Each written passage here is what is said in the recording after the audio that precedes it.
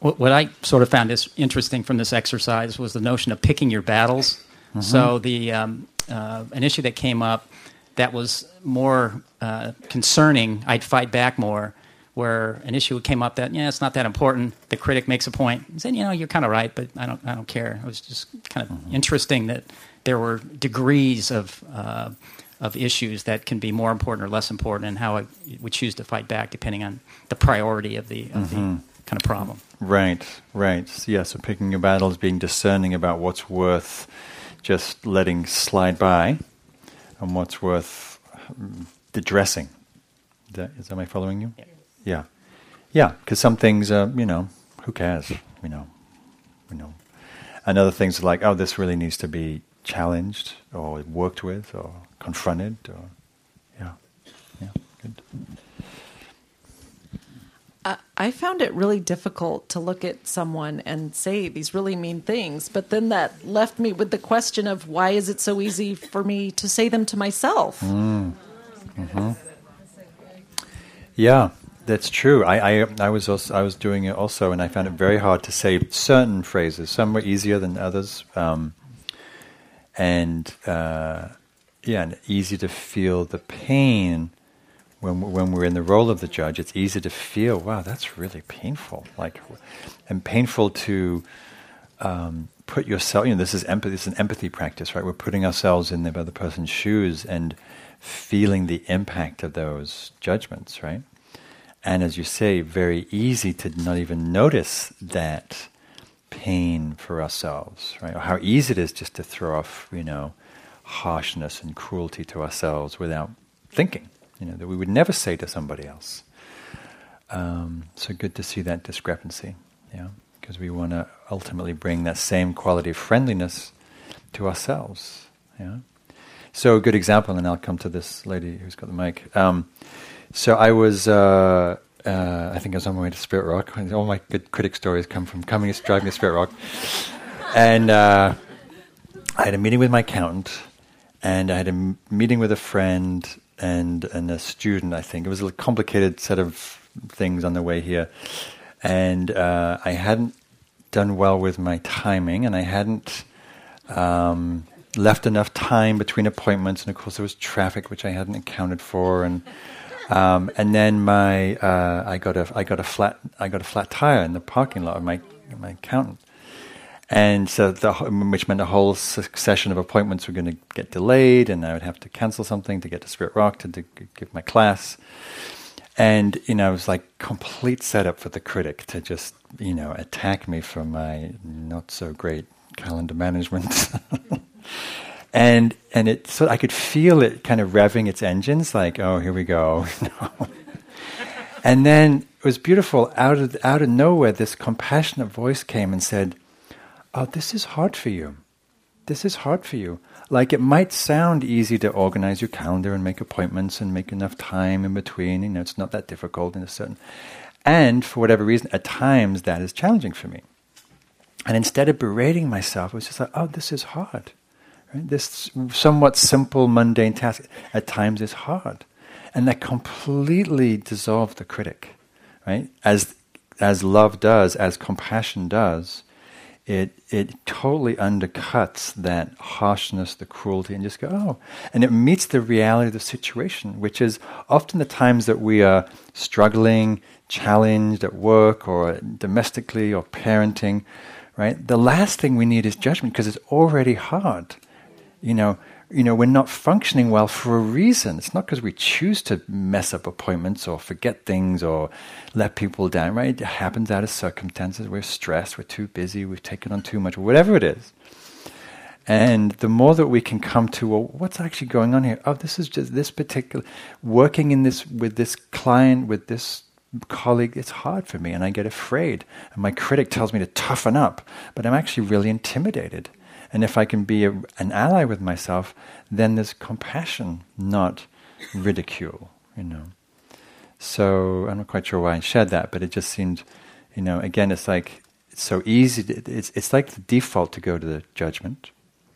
And, but if we can pause a little bit, which is mindfulness often creates a pause to feel what's really going on here, and that the first thing is usually it's dukkha, it's suffering, it's hard. If we can see that usually allows the heart to open more when we feel into our suffering, whatever the situation is. However mundane it is, or however trivial the critic thinks it is, if it's hard, it's hard, in that moment. Right? Yes, so I found it was difficult to draw the line between the strategy of inquiry, of challenging whether it's true, without then getting into rationalization and actually engaging with the critic. So I found that to be a really challenging aspect. So I don't know if you have thoughts on that. So say that again. You found it challenging to challenge... one of the strategies is questioning whether the judgment is true. Right. And as part of that, then I felt like I began to rationalize or counterattack and engaging in dialogue as a result. Yeah. And how did that go? Not well. Correct. So the critic was saying something that you that you believed to be untrue. Right. And so you were trying to defend, you were trying to assert that point of view that that's not true. Right. So, again, we're orienting towards a sort of dismissive, disinterested orientation. So the assertion of, well, actually that's not true, is done in a way not waiting for the retort. Just, well, actually that's not true. And, go away. It's actually not. That's not the truth. That's not what's actually going on. But not giving much attention. Or you say exactly what it is, which is, well, that's an interesting point of view you have. Thanks for your point of view. We have different points of view. End of story. Right? So you're going towards disengagement. That's the thrust of the defense. Right? So and as soon as you get into defending the truthfulness, well, no, this is how it is from my point of view, and you don't understand, and lost, game over. So it's really, it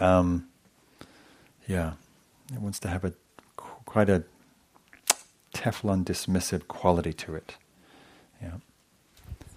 Or you say thank you. Yeah, thank you. Yeah. Because we don't need to prove to ourselves, we don't need to justify our position. Because as soon as we're doing that, we've given power to the critic. Right? It doesn't matter whether the critic thinks something is this way, and it's this way. You just go, oh, well, that's an interesting, erroneous point of view you have. Thanks. Great. Yes, and here. I found it hard to even disagree with the critic in the first place, and to dismiss it. And I was trying to say, okay, that's painful, but then it was just feeling more painful, and so I don't know if you can suggest what I could have done other than that. Yeah. Anybody else find it hard to disagree or say no or it's this isn't easy work, and if we haven't done any of this work, then this is quite a 180-degree turnaround, right? From one mode to be listening, believing, and buying into, to suddenly actually taking a step back and questioning or inquiring or saying no or ridiculing or being playful. So this is not going to just, now I've got my little bag of tricks, and wait a minute, critic, disinterest. Thank you for your advice, right? It's it's going to take a while. So, and for some people, and maybe true for you, I don't know. One of you just have to keep playing with different strategies, right? So you said that it was hard to stand up to the critic and say and disagree with it? Right. Yeah, and then you started talking about how painful it was, but then you just kept going into the pain of it. Right. And then I felt like I sort of reached a stalemate with the critic, because I didn't want to necessarily get into, rationalizing, like you said. Yeah. So when I started doing this work, and this is very true in the diamond approach work for the most part. In the beginning, as I've said, that often what's necessary is we need to create some space, right? Especially if we've listened to the critic a lot, we need to get the the omnipresent pressure of the critic a little off our backs, which is more sort of fierce, thwarting, no, thank you, not interested, go away, not listening, fuck off, go away, like just being very clear, strong, not interested, go bother somebody else, have a nice day, please, go away. So, excuse my French, that's why it's good to do it in the car, loudly. Mine was mostly shut the fuck up. Like, just shut the fuck up. Like, I'm not interested, right? And that, it's limited in its use, but it has a use, which is like, just give me some space. Like, I don't care what you think, just shut up. So I can actually be with whatever I'm trying to do, whether it's my work or my in a process or whatever. Yeah. So it's this sort of like, no, stop, not interested, not listening. I don't care whether it's right or wrong, true or not true, just not interested. Because we know if we go down that road, it's a painful road, right? Because it's not going to be saying nice things to us for the most part, unless we're following its curriculum, and then it gives us a temporary pat on the back, right? So maybe, I don't know if that's what you need, but it might be. You might need a stronger, like, just no, not even going to pay attention, not interested, thank you. Yeah. And again, you do the no, not then therefore deleting the rest of the work, but you do the no, and then you go, and as it was happening when I was doing an inquiry here with somebody, the first step is the no, go away, not interested. And the second phase is what's happening here. It's like, oh, that was really painful. So you were doing that place of feeling the pain, but we need to create some space from the critic before we can drop into the pain a little bit. Right? So the first phase is creating space. Second space is, well, what's going on here? Wow, I'm really collapsed. I feel really sad. I feel like the critic's right. I feel like I'm a loser, and wow, it's just really painful to buy into that. And so we bring compassion and awareness and kindness and curiosity to that, right? But hopefully without the critic every 2 seconds interjecting something, So just as we would, if you were in a heated conversation and someone's just being very negative and critical, you would, ideally have them be quiet so you can actually have some discussion. Play with that. Yeah. Yes, the back. Oh, and there's someone else has the mic. Yeah. Who has the mic? I can't see them. Oh, yeah. Yes. Should I go? Yes, please. Okay. For the process, I found it quite unifying, like to hear other people's critics. I could really resonate. It was very reassuring and sort of surprising that I felt like I'd had the same. I came away feeling my inner critic is not just my own, that it's actually very universal, even the Right. content. Yes. And then just a content question, and your stories have brought this up a lot for me, and maybe for later you could address it, but just this idea of procrastination around the critic. I was wondering, the collapse with procrastination until the very end seems like it could be a critic phenomenon. And I was curious, from your perspective, what happens at the end when the deadline comes? It's like the critic goes away, or what happens where then you can go into action? Just would love your thoughts on that. I'm not following you that piece about collapsing towards the end of the process. What do you mean? Oh, no. I mean, I think that until the deadline is near. Deadline of what? Whatever the task is, I see. right? Uh-huh. And the collapse seems to happen until there's urgency. Right. So I'm wondering if it's the critic until the urgency. And then what happens once the urgency is there, where the critics and sometimes become quiet? Uh-huh. I'm wondering if you have any perspective on that. Yes, I do. So let me give you a very current example. Teachers generally like to give examples of, 20 years ago when I was working with this, this morning when I was working with this issue of procrastination, of looking at my notes for my day, and I was busily surfing on the net looking for something. I don't even know what it was now. Probably news about who knows what, San Bernardino. So I have some ADD tendencies, which many of us do, whether we're diagnosed or not. And part of that diagnosis is we need urgency to engage all of our faculties, and so My system has a very good way of procrastinating, like surfing on the net. No, I'm sure nobody else does that here, but I do occasionally. And then there was a time crunch to prepare, in this case for the class, and so all systems are firing. And of course, there wasn't quite enough time, as much time as I would have liked. And my critic was on my case, of course, for not allowing enough time for the preparation. And so I think there's multiple factors involved. I think it's useful to understand our psyche and our mechanism and our tendencies. So I can put mine in the camp of sort of ADD style tendencies, procrastination, needing that urgency and deadline to really get focused and deliver. Maybe similar for you, maybe not. And it may be that the critic, there's a presence of a critic in the procrastination or in the collapse, maybe not. So I think you're bringing in other issues, like attention issues that overlap in these areas of working with the judging mind. And so I think for me it was incredibly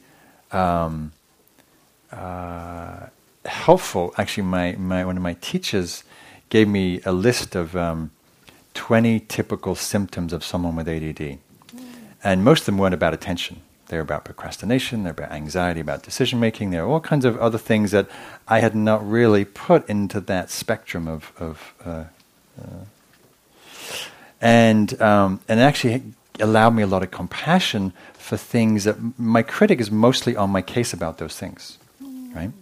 About attention, right? Mr. Mindfulness, scheduling, that's an attention issue. Procrastination around decisions, because I have so many decisions all the time. I procrastinate around them. And so when we have a bigger picture understanding of that, then instead of judging ourselves, we can feel compassion because this is not our strength. And we get help and we get resources and we do what we can, not to appease the critic, but to free ourselves from the suffering. Right? When I double book an appointment, I feel the pain of it, right? Because I don't want to do that, right? It's disrespectful for somebody and all of that. So you're bringing in this broader issue of, there's our life and our critic, and then there's all these other patterns or diagnoses or whatever you like to call tendencies, human behaviors that are impacting, right? And sometimes our critic, like mine, is often very critical of the very things that are somewhat hardwired a little bit. And so when we understand those, there can be more space for compassion. That's really helpful. I thought at first that maybe the urgency made the critic voice go quiet or sort of drowned out the critic's voice, which is why I could then deliver. But how you reframed it was much more about maybe that's the way I create, right? And that maybe that's just how it is, and that I should allow some space. So thank you. That was really helpful. Yeah, and I can often. I used to be on my case about how come I never leave enough time to prepare for my talks. Sometimes I'll leave the whole day free to prepare, and I end up, like the hour before my talk, I'll get down to it. And now I just trust that's just the way I work, and it's fine, and it's good, and I like to be different, And I get times I can structure that in, and mostly I don't, And I just come to surrender. That's my nature, and the critic is whatever it has to say is somewhat irrelevant, So. I wasn't meaning to be so self-disclosing about all my foibles, but there you go. Yes. So we've talked about the voice of the inner critic not being how we'd want to be talked to ourselves. Mm-hmm. A lot of these strategies use sarcasm and disinterest and fierceness, and the inner critic being a part of ourselves, I think.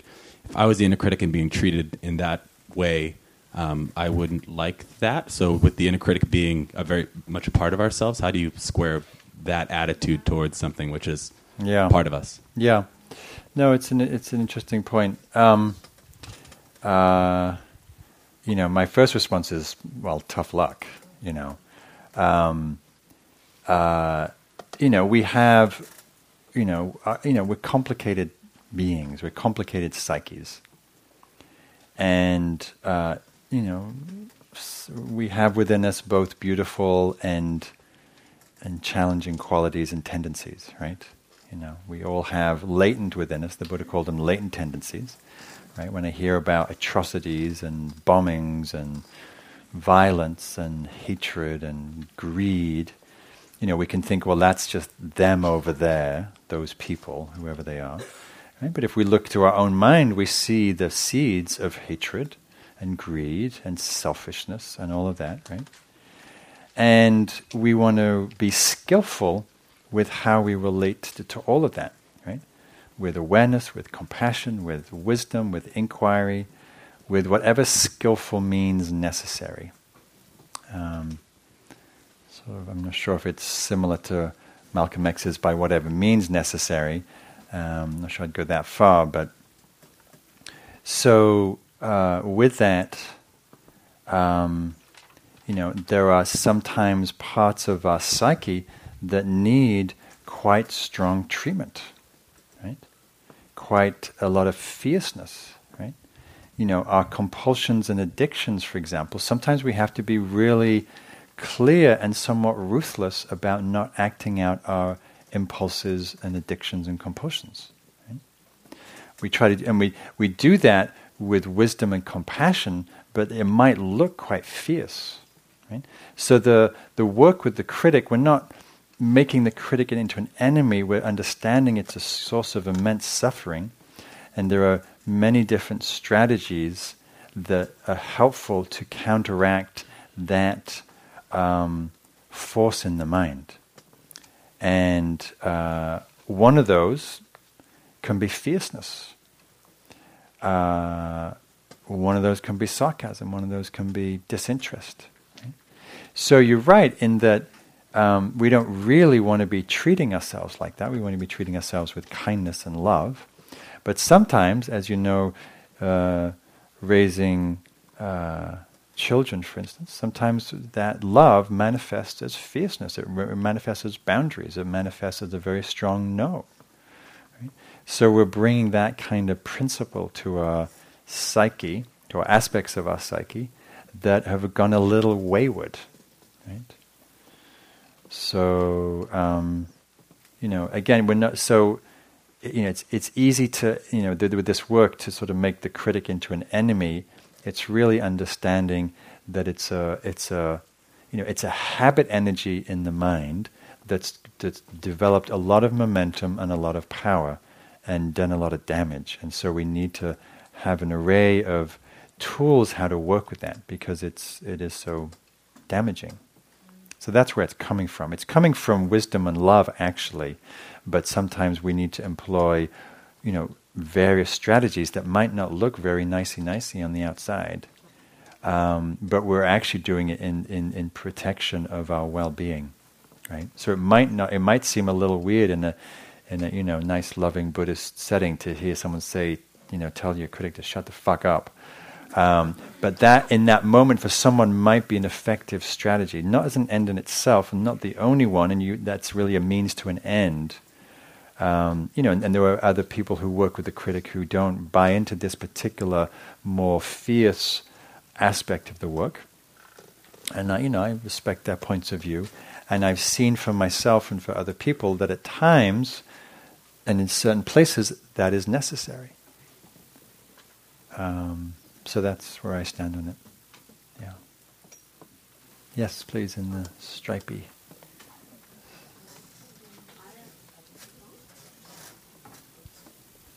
Hello? Yep.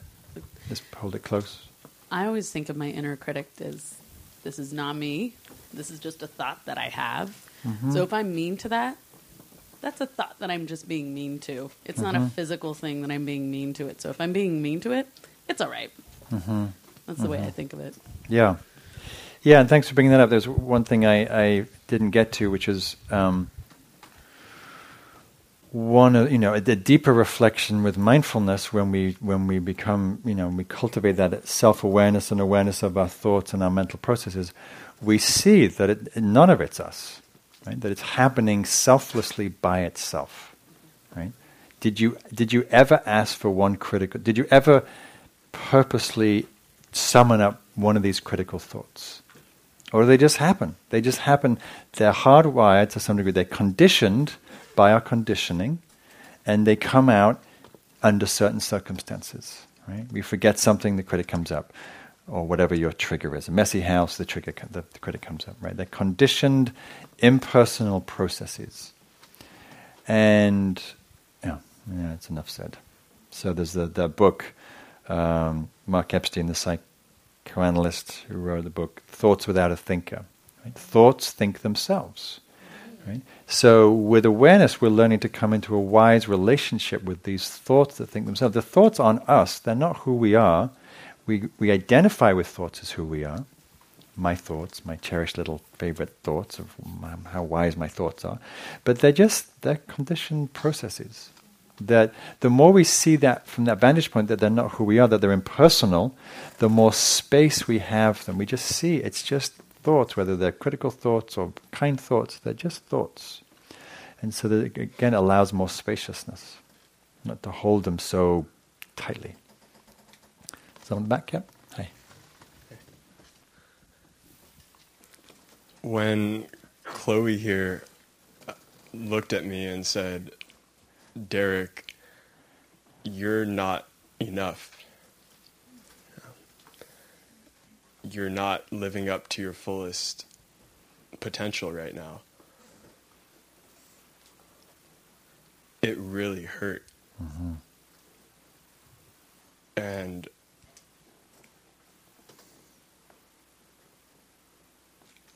I allowed myself to feel that hurt. Good. And something shifted. And I don't know what, but Chloe the critic just looked a little bit different. Yeah. My guess is some compassion arose. Would be my guess. Yeah, thank you. Yeah. Yeah, my guess is that there was some shifting from the voice of that's saying you're not enough to feeling the existential pain of that. It's really painful to believe this story, this idea from who knows where, that we're not enough. I mean, how cruel to inflict that on somebody, because what do you do with that?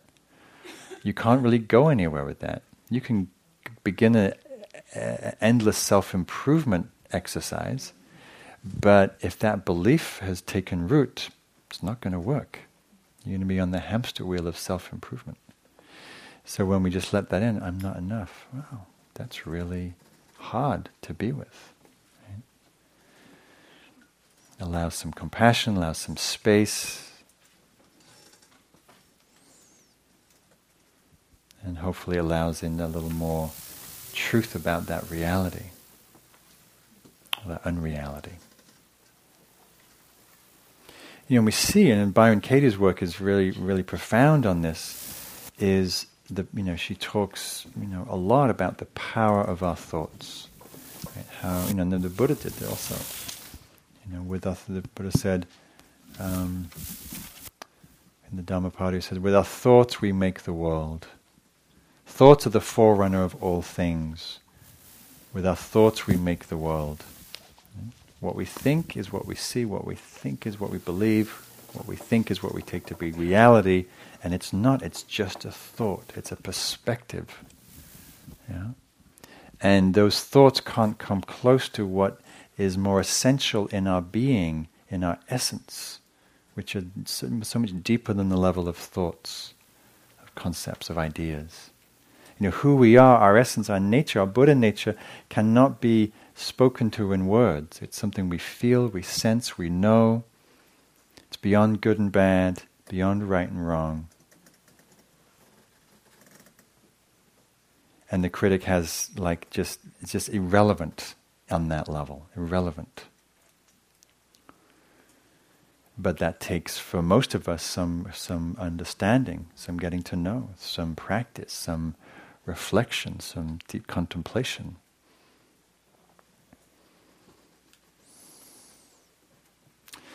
So I was writing in my book recently, I occasionally meet people who don't really have an inner critic, and seems like maybe never really had one, or not much of a one.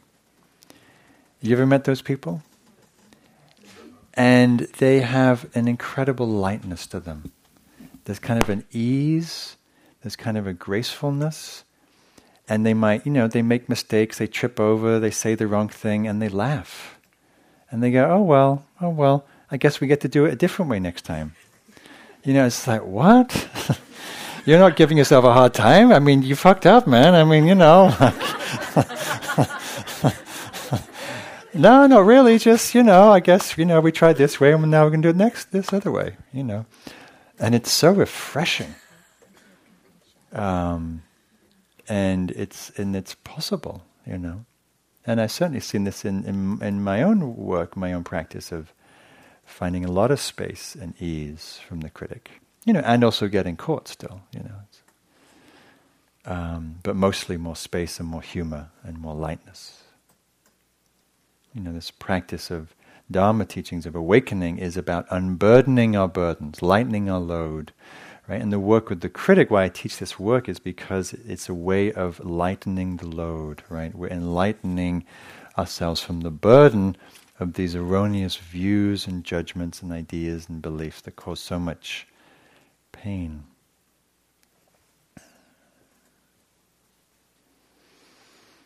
So anything else? Yes, so a couple more hands and then I'll get to this gentleman's question. So lady in magenta, blue, turquoise.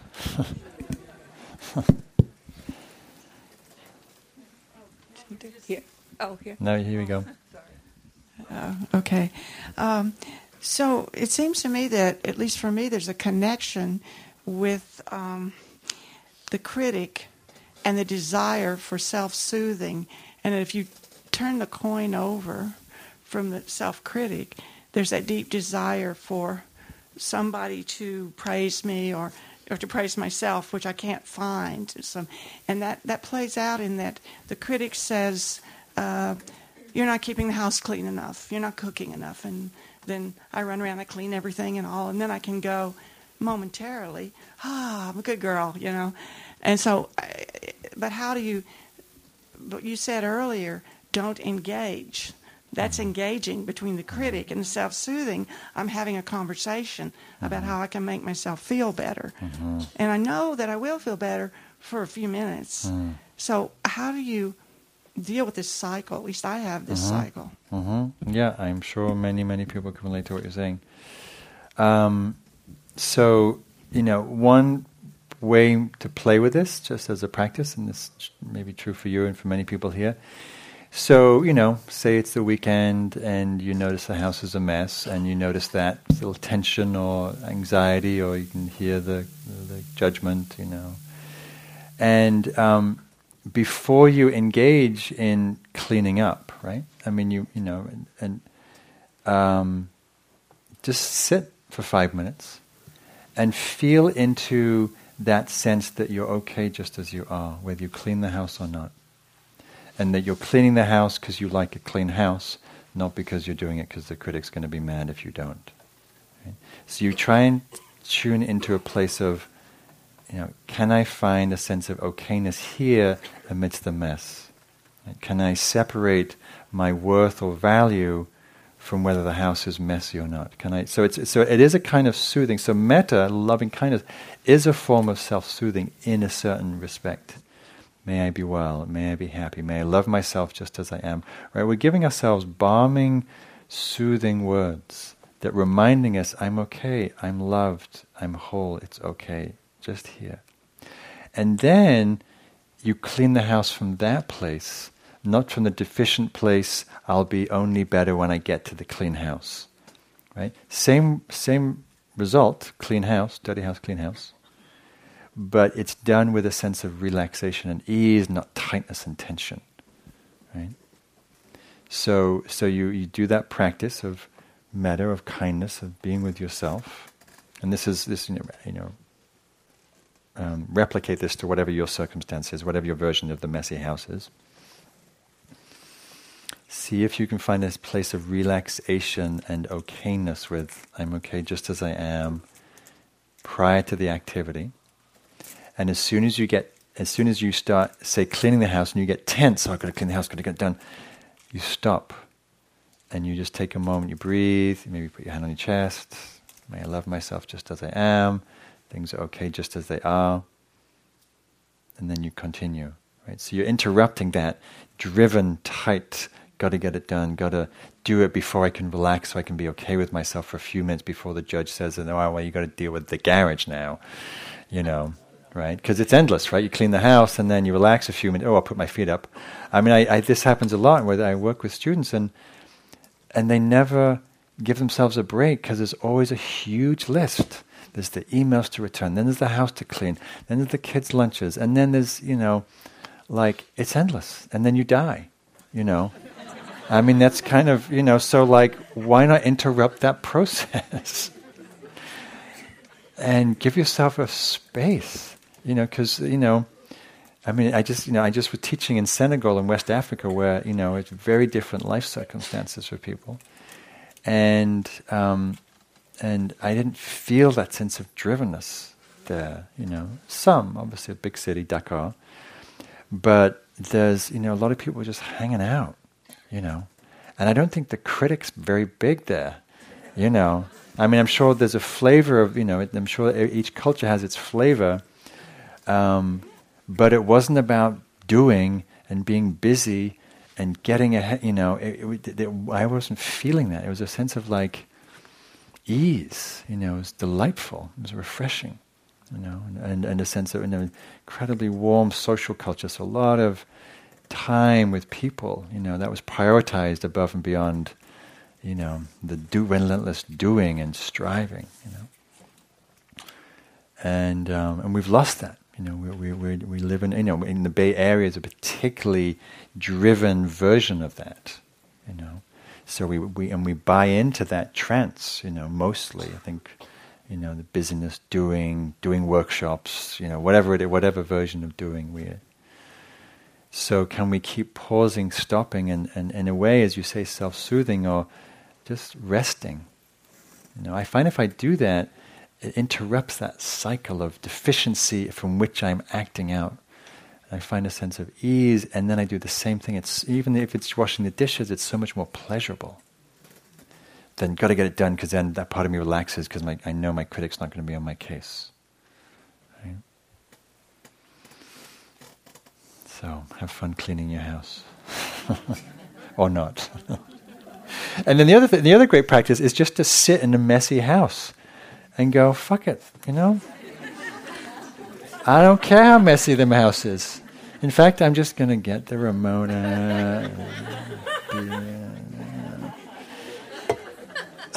and just watch the critic do its little thing. You should be doing that. There's so many projects. You can't watch HBO. That's your reward at the end of the day, not at the middle of the day, God's sake. So that's also a nice practice. Just go, well, thank you for your opinion about what I should do this weekend of all these different tasks. I'm going to lie on the couch for a few hours. I actually have this one client who's very industrious and very busy and successful. And I love giving her hammock practice. She has a hammock in her backyard, which she never goes in because, she's too busy and too many important things to do. And she hates it when I give her that practice. Oh, no, not the hammock. Oh, no. I mean, half an hour, you're kidding. Oh, God. I have to lie there and do nothing? No cell phone? Oh, no. Just, because actually, I was talking about someone, I forget where I was. Oh, it was yesterday I was teaching. I work on this Search Inside Yourself, this Google leadership program, and I was helping them with their teacher training, and I was leading a day of meditation for this training, and even after all these years of sitting, when I sit or when I come to lead a day of sitting, and I first sit, it's like, how nice to sit, still, nothing to do, breathe, how delicious. And someone said, how come we don't do that? I mean, it's like so many of us enjoy once we get there, It's so hard to give ourselves permission just to let it all go for 20 minutes, 30 minutes. And I think partly it's this cycle we're in of doing, of feeling the pressure from the critic. There's almost so much to do, and it's not. And so we have to sit we have to get over the hump of sitting still for a few minutes, feeling all that. But I've got this, this workload and this sitting around just not doing anything.